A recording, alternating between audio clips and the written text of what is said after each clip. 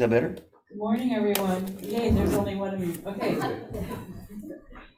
My name is Susan, and welcome to Unity Center for Positive Living. Today, we're going to open with the daily word, and the word for today is faith. I carry my faith in God with me throughout the day.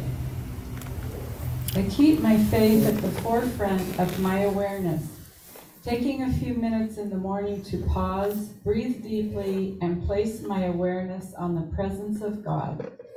I feel energized and strengthened. I expect all good things. As the day progresses, I pause again for a moment or two and affirm, God and I are one. I have faith that God, my source, is with me in everything I think, say, and do.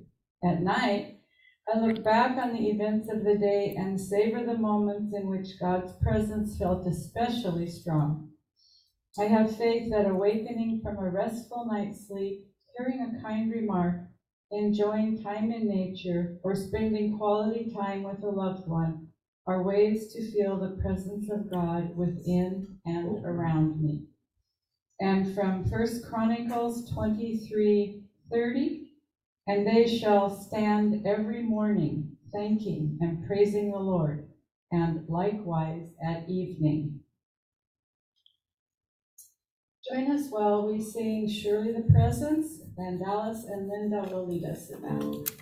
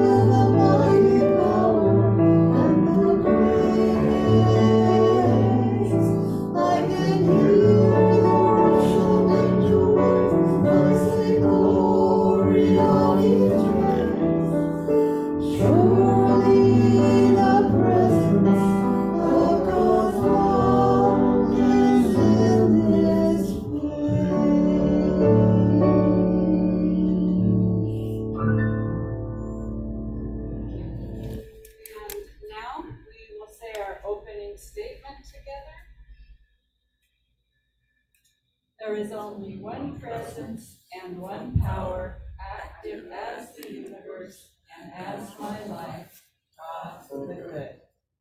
Our welcoming song today is Peace Signs and Laugh Lines. And please stand and join us in this, and then standing because we're reading to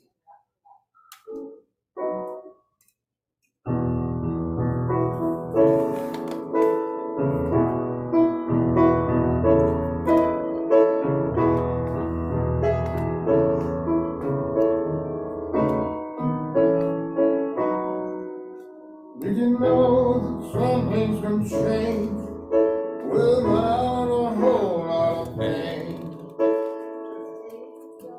Take your love and pour it out and watch it grow.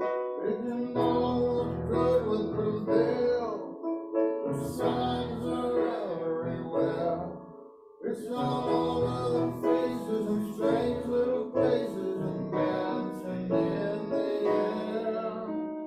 Peace signs and lifelines, what makes the world go round and round and round. It's children's songs and loving eyes, what makes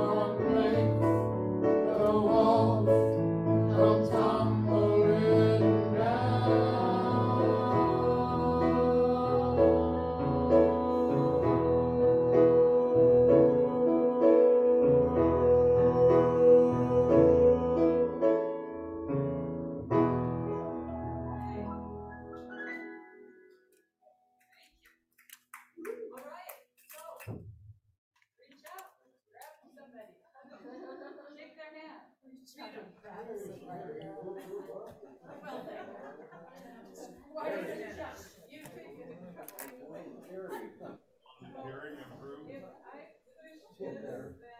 still have to be close. All right.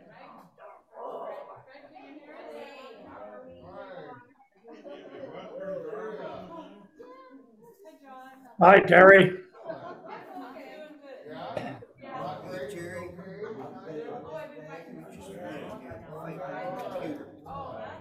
Want to hear me yell at him?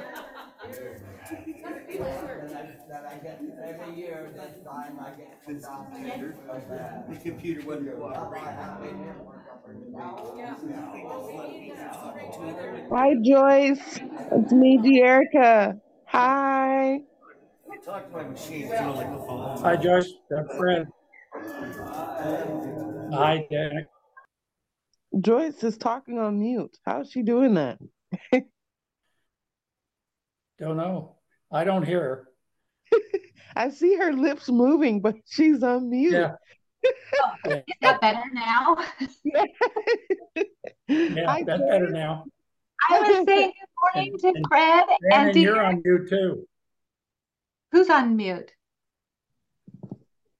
Dan, Oh. and so's Unity. Hi.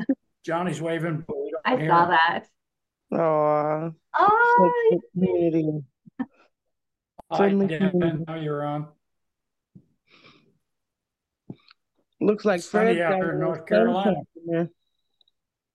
You bet. I am indeed. That's Beautiful very day, about 70 degrees. That's nice. beautiful. Enjoy. Yep, I am indeed. Okay, can they still hear me? Okay, good morning, Deerica and Danny and Fred. And Joyce. And Joyce. Good morning, Yay. Unity. We're so happy you're all with us. Okay, goodbye. So now it's time for announcements. I can do this because I can read. So today, the Circle America Book and Film Club meets from 3 to 4:30. And the discussion today is about Ava DuVernay's film Origin. And I know that it's probably not possible to find it in local theaters, but there are a lot of YouTube videos related to it and interviews and stuff, so there you go. I also wanted to mention that last week our speaker was Mariette, and you may recall she had some challenges with her screen sharing and her slides. She redid that. And Tom has put that up on the website, and it's really great. Really great. It's worth watching. So, there you go. I guess I'll also say, before I ask if you have any announcements, I'm still really enthusiastic about the Lenten booklet. This year it seems better than ever to me, and I don't know if it is or if it's me or what, but there you go.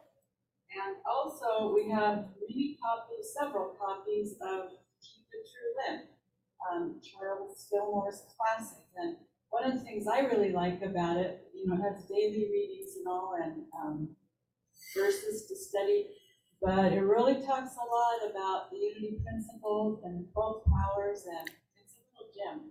There are a few background that too that you're interested. Oh wait, there's more. We have a card that we received from Fred that's got an awesome owl. I'm going to call it a barn owl until someone corrects me. And it says, "Hello, y'all." This is a southern, "May all your days be happy and peaceful. Lots of love from," oh my gosh, I can't say it. The name of his town. Tuckawidity. It's not right, I'm sure. Anyway, love from Sandy and Fred and a wise old owl. So if we don't know his exact species, we know his life. Okay, I'll be quiet now. Do any of you have any announcements?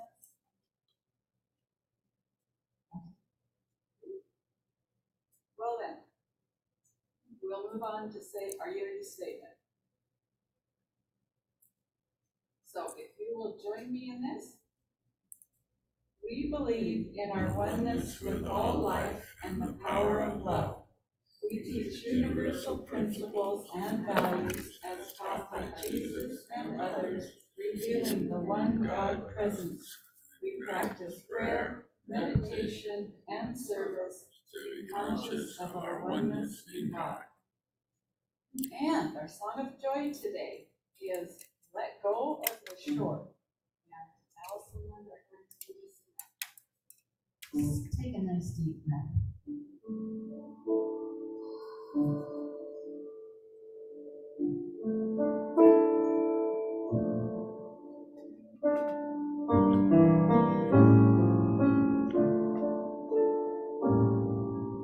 Let go of the shore, and let the water carry you.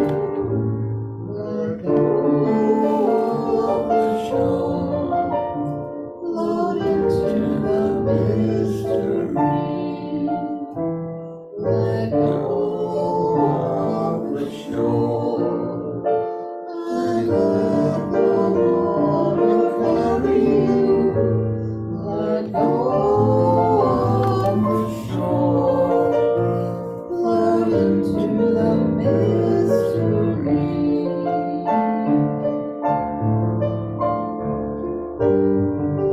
You have all you need, it's all inside of you. Just close your eyes and breathe, and know that you are safe. Let go of the shore, and let the water carry you. Let go of the shore, float into the mystery.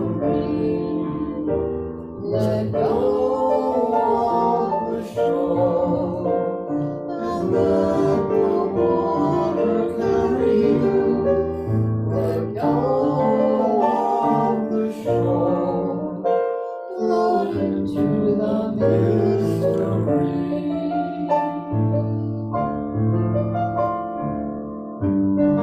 No need to make a plan, your heart will be your compass. Just set your souls in faith and know that you will arrive.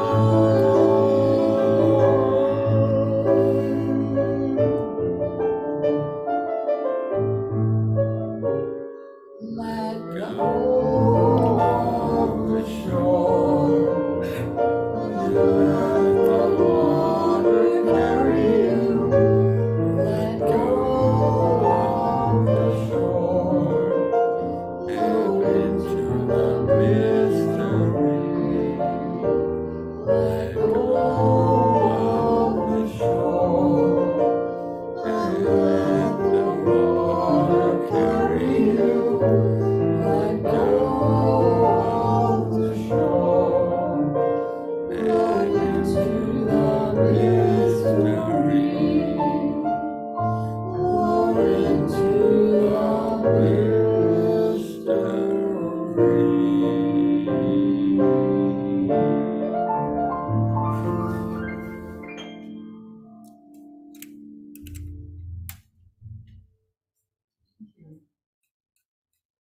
And today our reading will be brought to us by Tom.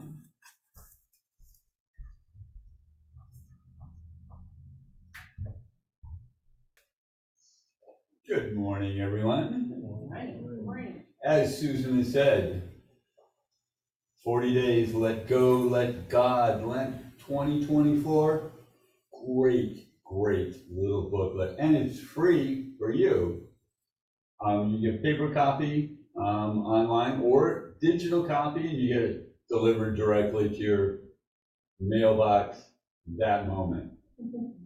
All right, so for the second Sunday of Lent, February 25th, Jesus let go of others' approval This is by Reverend Ellen Davenport. Jesus was not a people pleaser. He never seemed to worry what others would think of him or how they might react, even when they knew, or even when he knew, they would be displeased. The earliest story of Jesus letting go of approval was in childhood when he stayed behind at the temple after Passover, and that's in Luke 2. He offered no apology when his parents found him 3 days later. He said to them, "Why were you searching for me? Did you not know I must be in my Father's house?" Later, when he was teaching, healing, and surrounded by crowds, his family tried to reach him. In Mark's version, they feared Jesus was losing his mind and wanted to restrain him, and that's in Mark 3. In all Gospels, his reaction was the same when he told his family was outside. "Who are my mother and my brothers?" And looking at those who sat around him, he said, "Here are my mother and my brothers. Whoever does the will of God is my brother and sister and mother." And that's also in Mark 3. He seemed to feel no obligation to meet others' expectations, and he taught this lesson to Martha when he visited her home. She was bustling around, ensuring everyone was fed and comfortable, while her sister Mary sat at Jesus' feet listening. Martha demanded that Jesus tell Mary to get up and help her. But the Lord answered her, "Martha, Martha, you are worried and distracted by many things. There is need of only one thing. Mary has chosen the better part, which will not be taken away from her." That's Luke 10. Jesus knew people talked about him. At one point, he said he was being compared to John the Baptist, neither of them favorably. For John the Baptist has come eating no bread and drinking no wine, and you say, "He has a demon." The Son of God has come eating and drinking, and you say, "Look, a glutton and a drunkard, a friend of the tax collectors and the sinners," like in Luke 7. He faced outright hostility from the scribes and the Pharisees. He was feared as a zealot or a revolutionary who would lead an insurrection. No doubt he was the talk of Jerusalem after he turned over the tables in the temple. Jesus was not universally loved even in his hometown of Nazareth. That's from Mark 6. They already knew him as the son of Mary and a carpenter, and their reaction was basically, "Who does he think he is?" Jesus lamented to his disciples, "Prophets are not known without honor except in their hometown, and among their own kin and in their own house."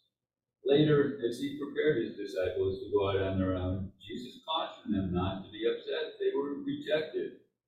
"If anyone will not welcome you or listen to your words, shake off the dust from your feet as you leave that house or town." And that's Matthew 10. Never suggested that they could please all the people all of the time.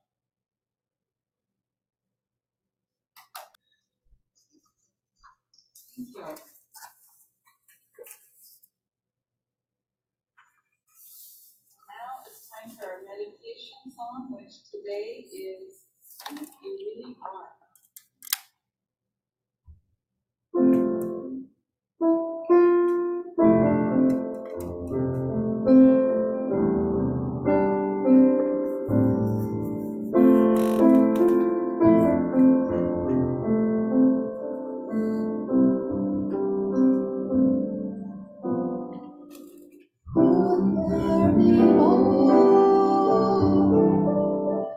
To this life we call mine, and I surely through space, for a storyline,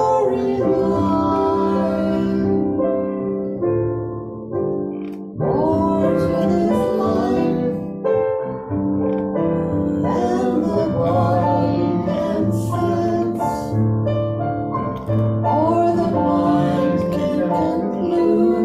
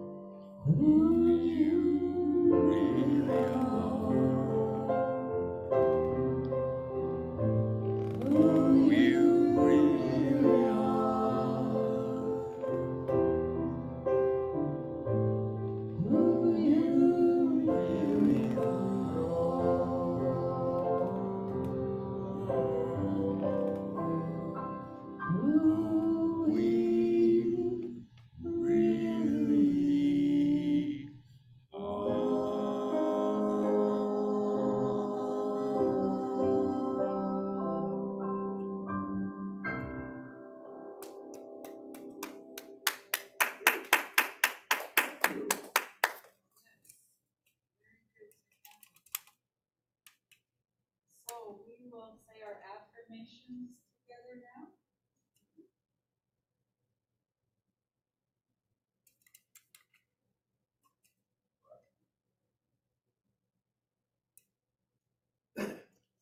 So if you would join me, please. I am the love of God in expression. I am truly thankful for all the good I already experienced. I am growing more prosperous with every day. I am healthy, active, whole, and happy. I am always growing and expanding into the fulfillment of my potential.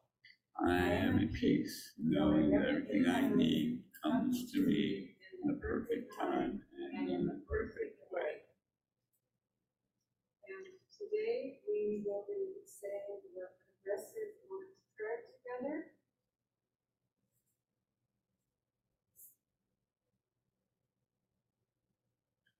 Our Creator, who art in heaven, hallowed be thy name, I am.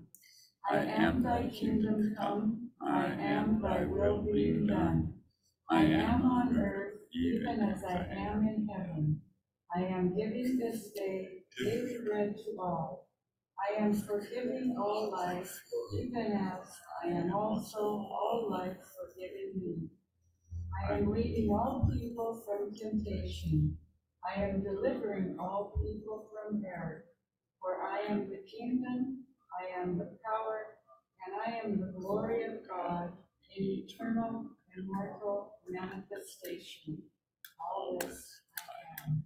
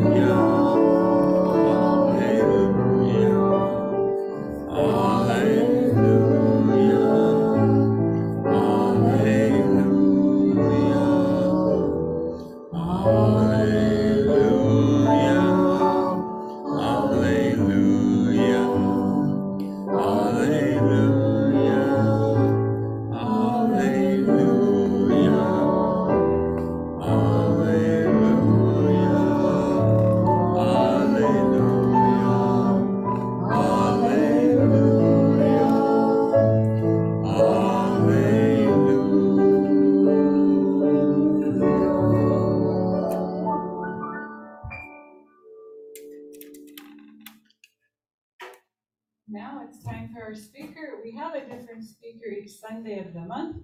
And today we're going to hear from Eileen Selleck, who I think is going to take us a couple steps further on the journey to Bethlehem.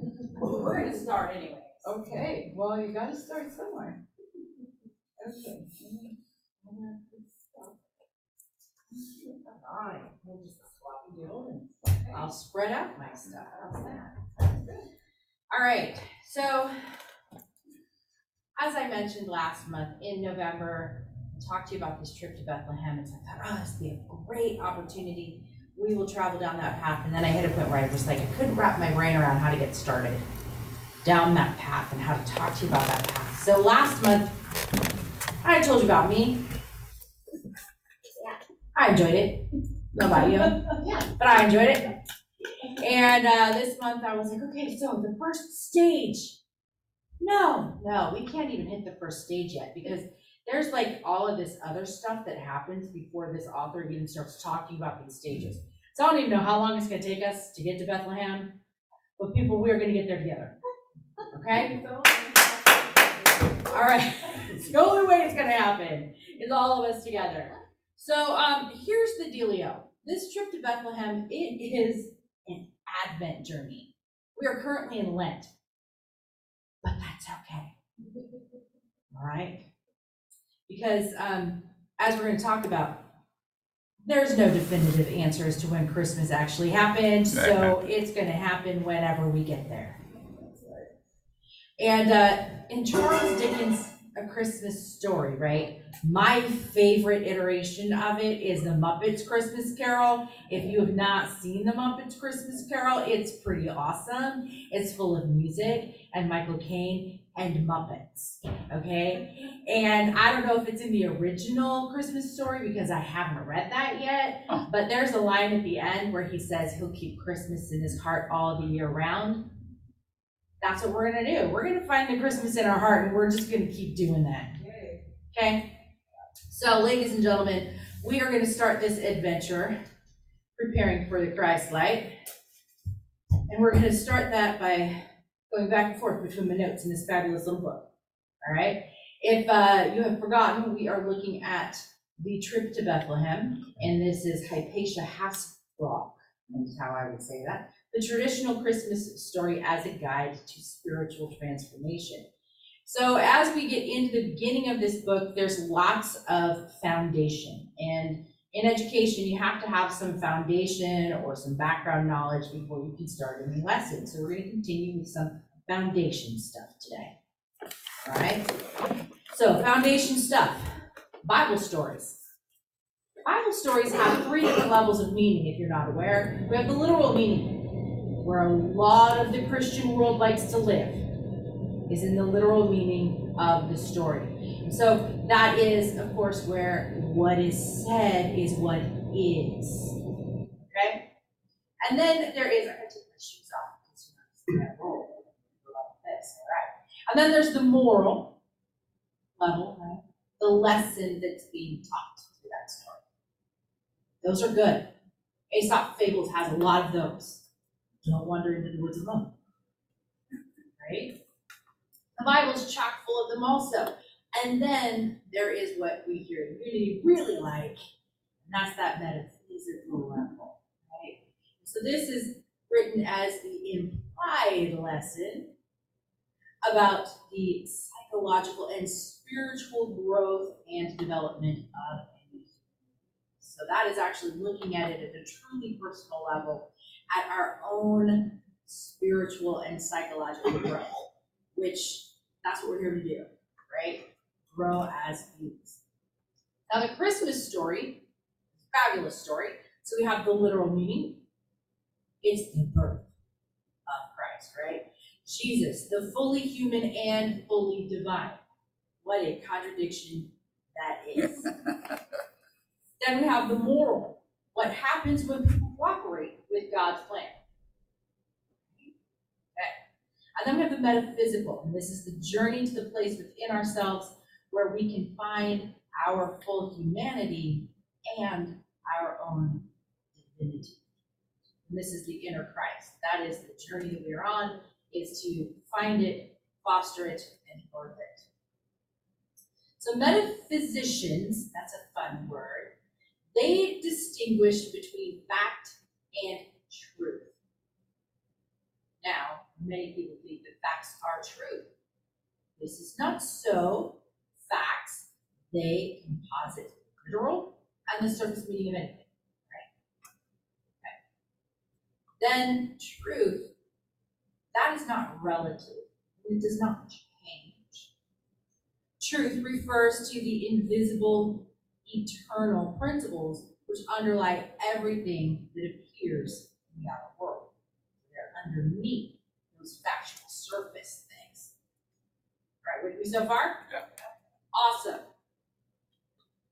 Myths. Now, it had never occurred to me to think of biblical stories as myths. I had thought of them as good stories. I had thought of them as parables. I had never really thought of them as a myth. I think myths, I think Greece. I think Hercules. Right? Greek mythology. At school, when we start to study Greece, the kids all want to know if we're going to study Greek mythology. So that's where my brain goes. But it never really occurred to me to think of the Bible as mythical. Mythical creatures are unicorns. Maybe a truly integrated divine human is mythical. I don't know. We'll find out. All right, so myths are symbolic stories that stand for or point to truth. Isn't that what a Bible story is? No. It's a symbolic story The posted truth. All right. So, we're gonna get in. Okay. Sorry, I'm kind of excited today. All right. So, with myths. All right. So, ancient myths. So I teach ancient history. Now I teach little pockets of ancient history, right, to 6th grade. It's a really broad view of pockets of ancient history. But I can tell you that with that and with my own, we'll say, slight interest in all things kind of religious-y in nature, okay, we will say that ancient myths widely separated around the globe from various cultures all share very similar stories, namely the oddly circumstanced conception, birth, death, and resurrection of a deity. All right? So that being the case, as a great myth, the Jesus story is very similar to these stories around the world, right? And so the church, people of the church, they believed that this meant that Jesus was the realization of these stories. That this means that these stories are real and this one is the real story. This one is true. The most. Right? All those other ones, they're myths. They are ancient legends, they are pagan stories. This one's true because this one's ours, okay? And yet, many scholars conclude that because it falls into the category of all of these other ancient belief systems, that he didn't live, that it's not real. It's yet another one of those stories. And Audrey very often tells us that in Unity, we believe that maybe he lived, maybe he didn't, maybe it's literal, maybe it's not. You know, that's one of the things I love is that we are free to make that decision for ourselves, right? I want to read to you this little snippet here. It's one of the things that I highlighted in my fabulous little book, where she says, if Jesus did not exist. But if Jesus did not exist, an incredible thing must have happened.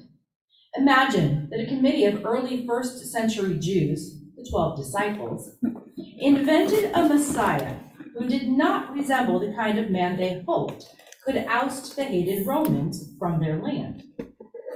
Next, they would have had to fabricate a biography out of myths, not only from the religion of the Romans, but also from the religions of Egyptians, Greeks, and Syrians, to mention some they may have known, Hindus, Buddhists, and Chinese, with which they were not acquainted. Then they had to attribute to him many overlooked teachings from their own sacred scriptures, and ascribe to him such unpopular behavior as acceptance of women as equals, tolerance of non-Jews, friendship with sinners, and forgiveness of Romans. They deliberately portrayed themselves as often being stupid or selfish and behaving shamefully. Then, to disseminate the entire fiction, they knowingly risked their lives. Some even suffered death while steadily proclaiming faith to their lie. The whole scenario, including the fate of those who invented it, so appealed to Jews and Gentiles that within a generation, the new religion attracted so many followers that Roman rulers felt threatened enough to persecute and martyr converts and committee members. So if he didn't exist, why would these people create these? This makes sense in and of itself, right? Okay, so it's an incredible hypothesis, but a little far-fetched. So as we continue, so we have a note here that light is a recurring symbol of spirit and of the divine. My husband shared with me quite some time ago now. I think he actually someone here at one point, I'm not sure how we managed to do that. But it was this little video of the moment of conception. It is the most amazing thing. It shows the egg and the little sperm, right?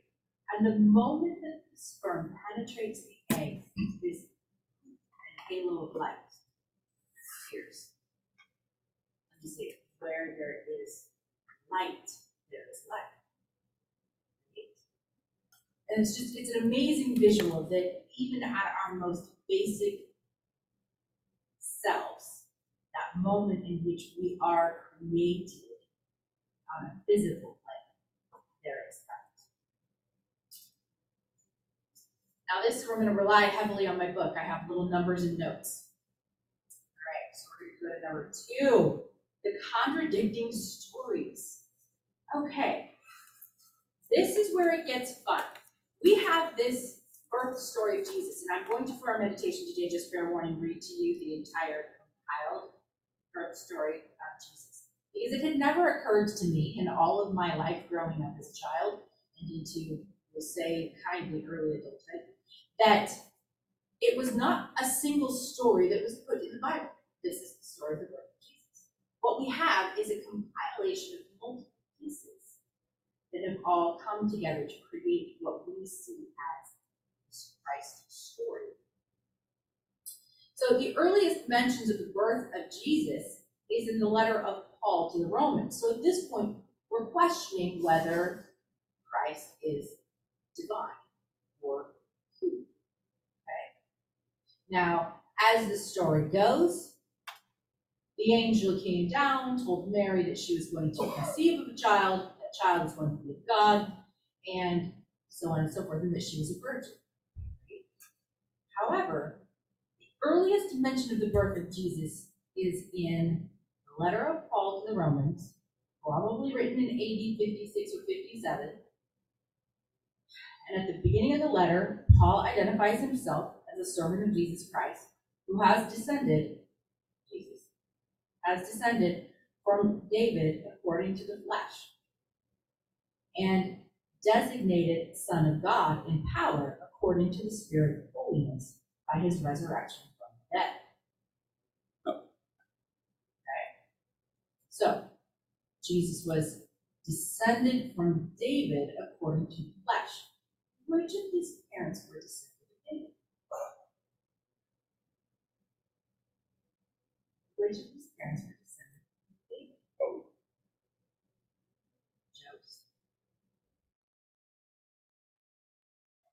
Joseph was descended.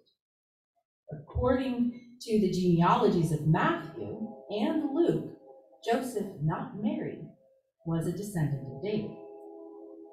Wow. So in this obscure statement, which I find interesting because then in various pieces where it talks of Jesus and it mentions this particular piece, it goes straight to the Son of God in the Spirit of holiness by his resurrection and the dead. There's very little reference to this piece before where it states that Jesus was descended by the flesh from David. And then you have the other genealogies that state that Joseph was the descendant of David, not Mary. So we have these interesting contradictions. So as we look at these contradictions, okay, here's a slew of them. Are you ready? Okay. A long time passed between the birth of Jesus and the writing of the gospel according to Luke, which has the first account of it. Okay, so we're on board with that. A long time. It was written sometime between AD 80 and 85, so more than 50 years after the crucifixion. I don't know that I'll remember anything 50 years after it happened, at least not in any kind of detail. Luke has a prologue included in the retelling of the story at the end of this chapter, we will get to, which tells about the miraculous conception of John the Baptist as well as that of Jesus. Then he tells about the census, the trip to Bethlehem, the birth at the stable, the visit of the shepherds, and after all required ceremonies surrounding births, have been performed in Jerusalem, the return to Nazareth. Okay, so these are the things that Luke talks about. The Gospel according to Matthew, written approximately AD 90, so even later, right, is quite different. Matthew mentions Mary's pregnancy by the Holy Spirit, but implies that Jesus was born in a house, apparently Joseph's house in Bethlehem. This account has the visit of wise men from the east who followed a mysterious star that was seen by no one else. Only Matthew tells of Herod's killing of infants, the flight of the Holy Family to Egypt, and because according to the writer, Mary and Joseph originally lived in Bethlehem, the move to Nazareth. So we have some slightly different ideas of how this all happened. All right, some astronomers believe that the 7 BC conjunction, this is fun if you happen to like astrology,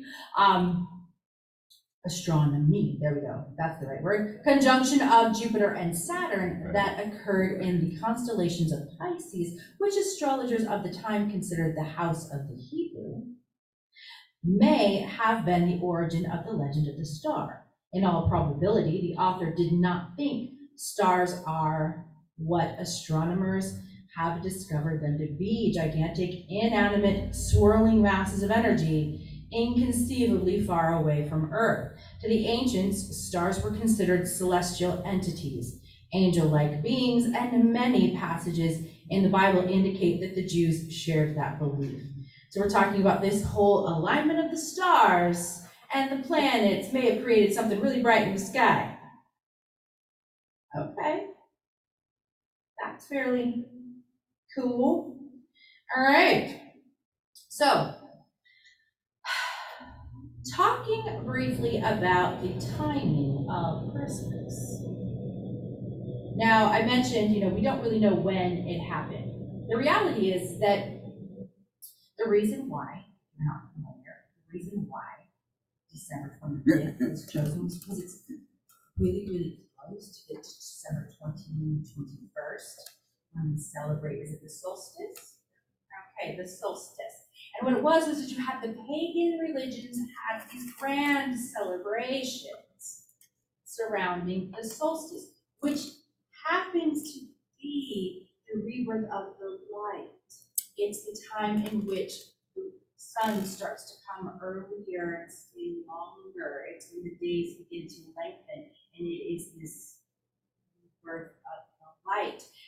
Go figure, right? And so they chose this time. And in fact, many of the traditions that we have surrounding Christmas date back to the pagans and this kind of forcing them into Christianity by adopting things that were familiar to them in a time that was familiar to them to make it easier to convert them to Christianity. The reality is that our shepherds were watching their flocks by night. And the reality is that the middle of December is the least likely time that they're going to be hanging out on the night shift in the middle of the fields with their sheepets. Okay? So it's more likely that the birth, if it did happen, was later. Or later in the seasons, shall we say. All right, let's see. I think we're wrapping up with our foundational stuff. So if we take a look back, we've got myths, right? This is great myth, that if it truly is a myth, it's a pretty unbelievable one, right? I can hold on to the idea that the Christ story is true in some capacity, right? I can hold on to that because the alternative is ludicrous. I'm going to throw that out there. It's ludicrous that some group of people got together and they made up this story and they persecuted themselves and they made their life horrible, all so that we could have this reach. This doesn't make sense to me. So I'm just going to go based on what I think. Jesus lived.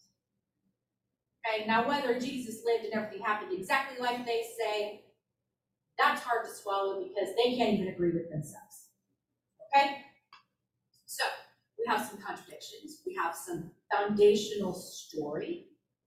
We have some things that may be true, some things that may be not.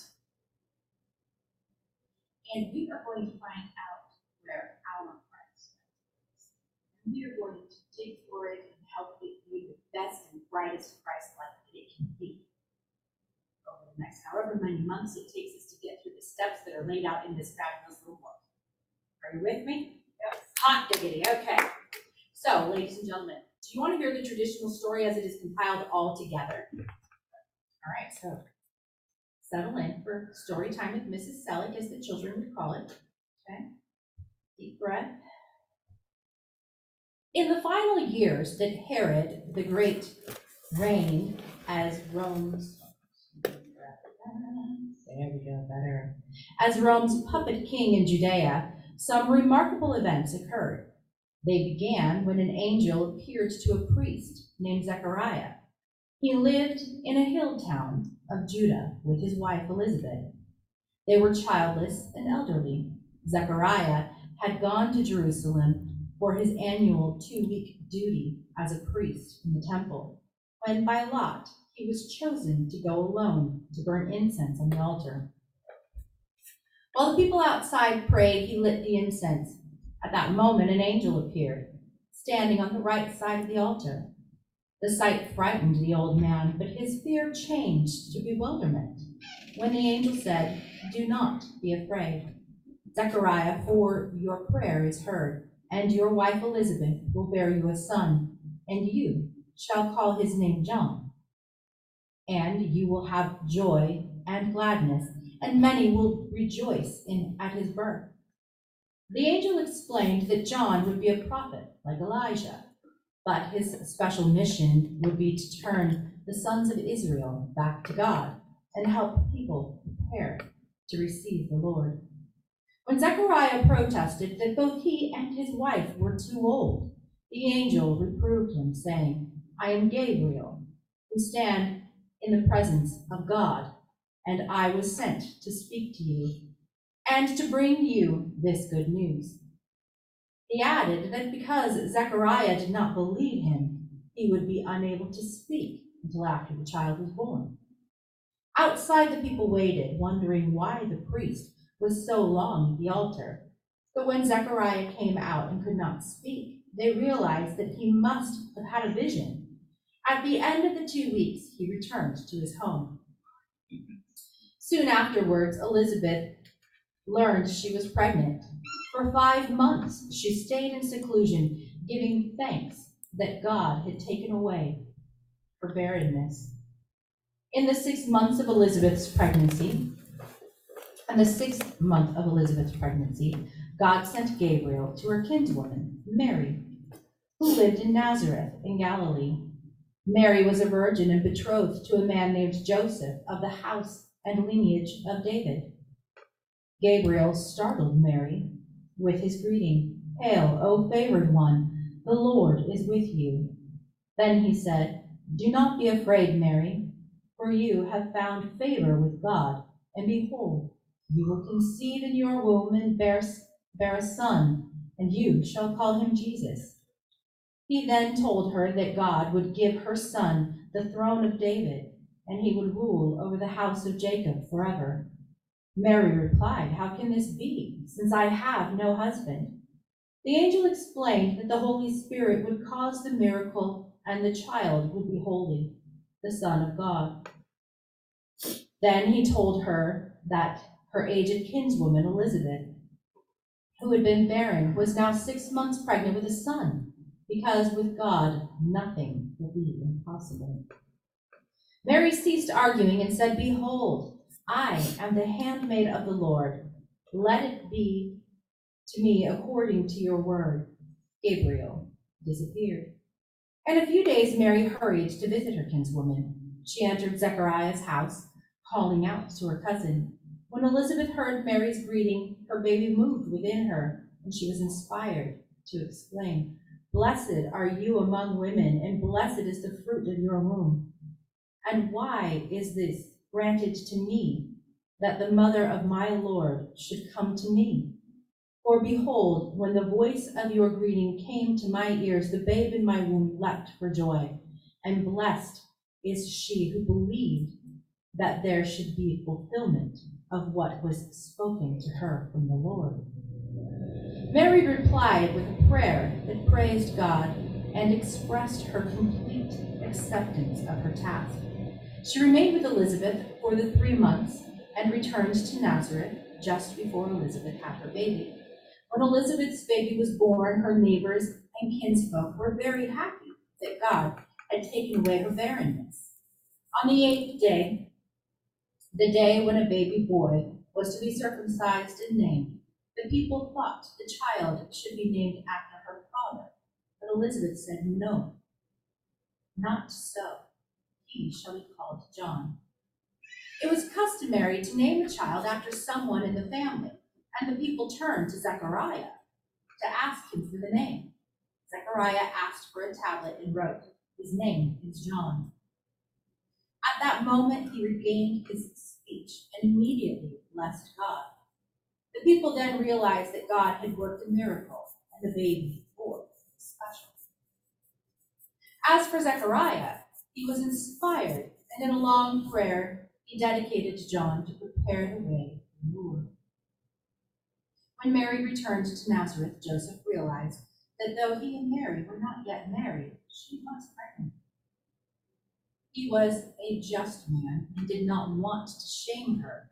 So, because in those days a betrothal was as binding as marriage, he decided to divorce her secretly. But in a dream, Gabriel appeared to him and said, "Joseph, son of David, do not fear to make Mary your wife, for that which is conceived in her is of the Holy Spirit, and she will bear a son, and you shall call his name Jesus, for he will save his people from their sins." When he awoke, Joseph obeyed the angel. He married Mary, but he did not consummate the marriage until after the baby was born in Bethlehem.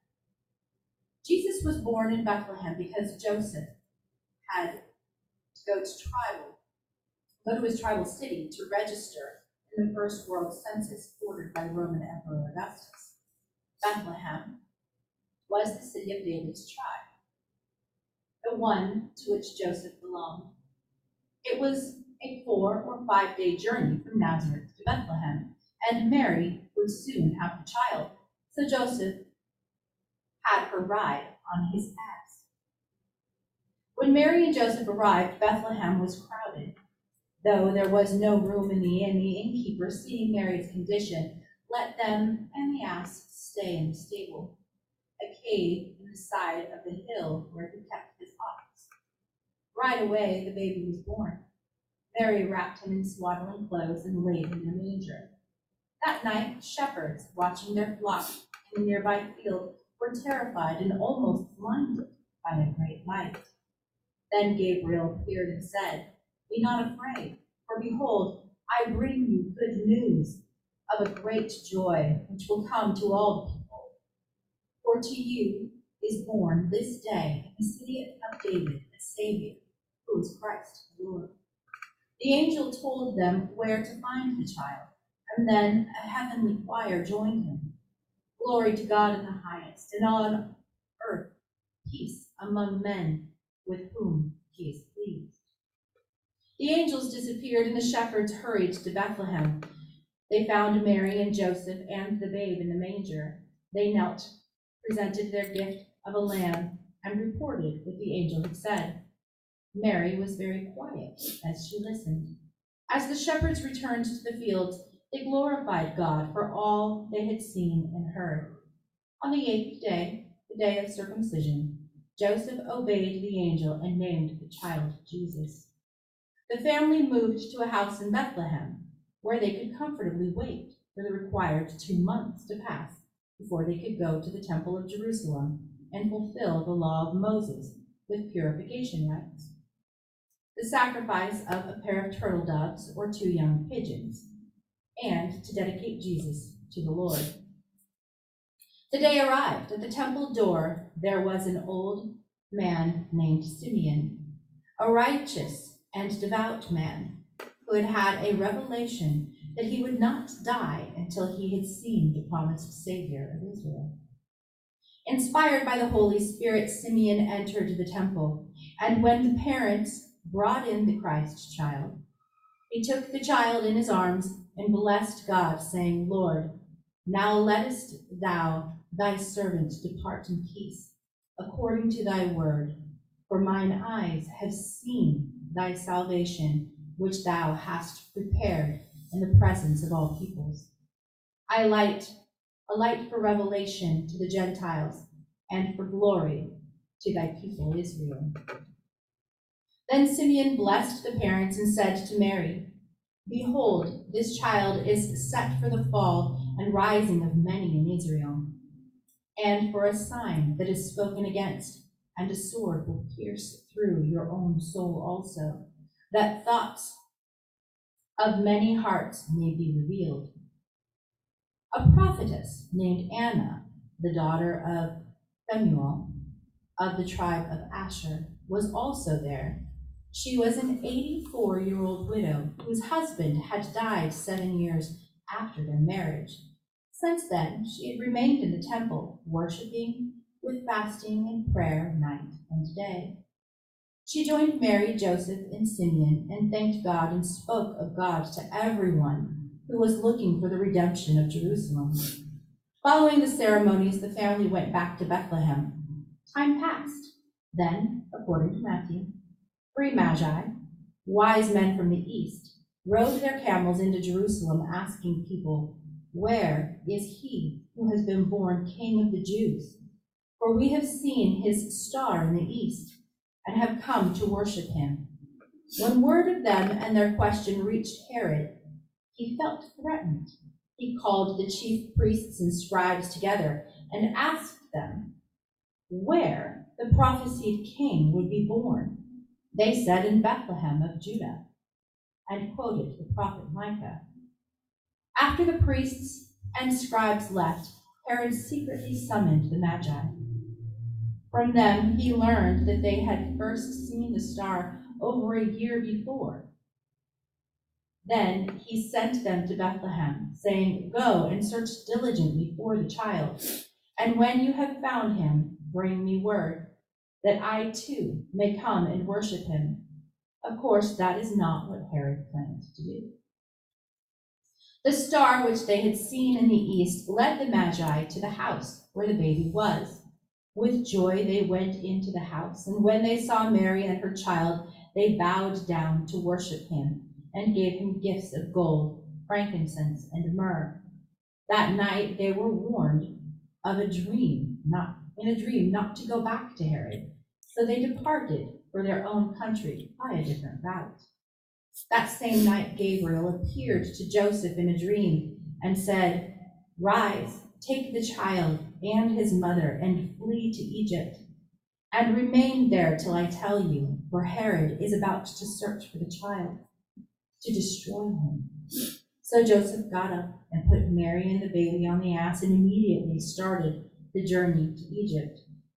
Herod was so furious when the Magi did not return to him to tell him exactly where the baby was, that he had his troops kill all the male children in and around Bethlehem who were 2 years old or younger. But Herod could not be sure that the special child had been killed, and the uncertainty made him almost mad and very ill. He died only a year or so after the murder of all those innocent children. In Egypt, Gabriel visited Joseph in a dream once more to say, Rise, take the child and his mother and go to the land of Israel, for those who sought the child's life are dead.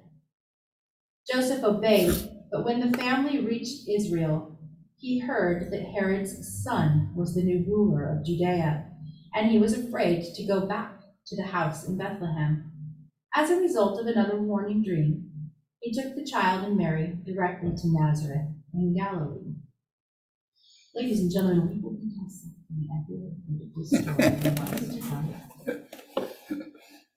And with that, I thank you.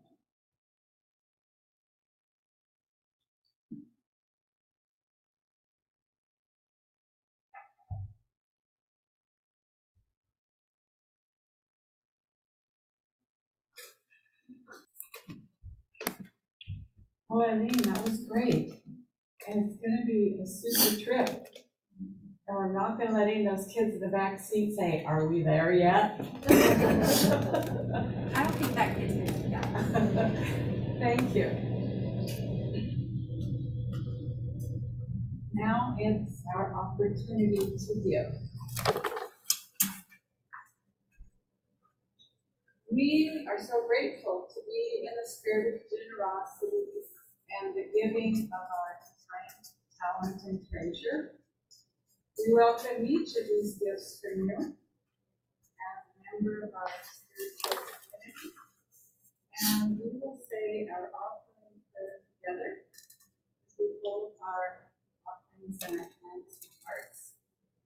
Divine love, through me, blesses and multiplies all that I have, all that I give, all that I receive, and all that I am.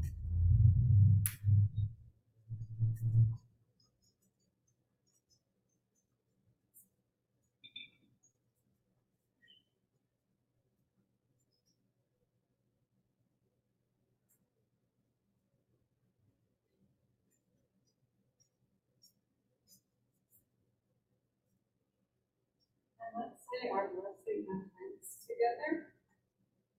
We bless these gifts and send them forth to heal, bless, and prosper. They are evidence of our faith and belief. They do good work in the world and return to us multiplied abundantly and so gifts.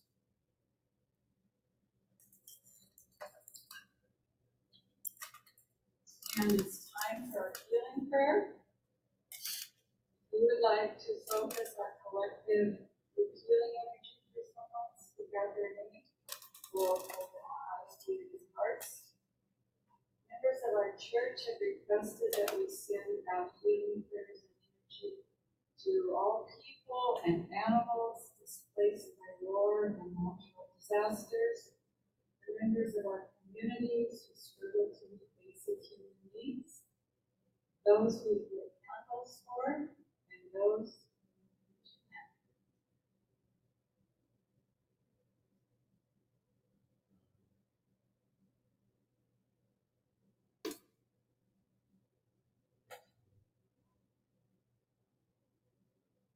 Yes, I'm first Dixie and John and Baby and Amy.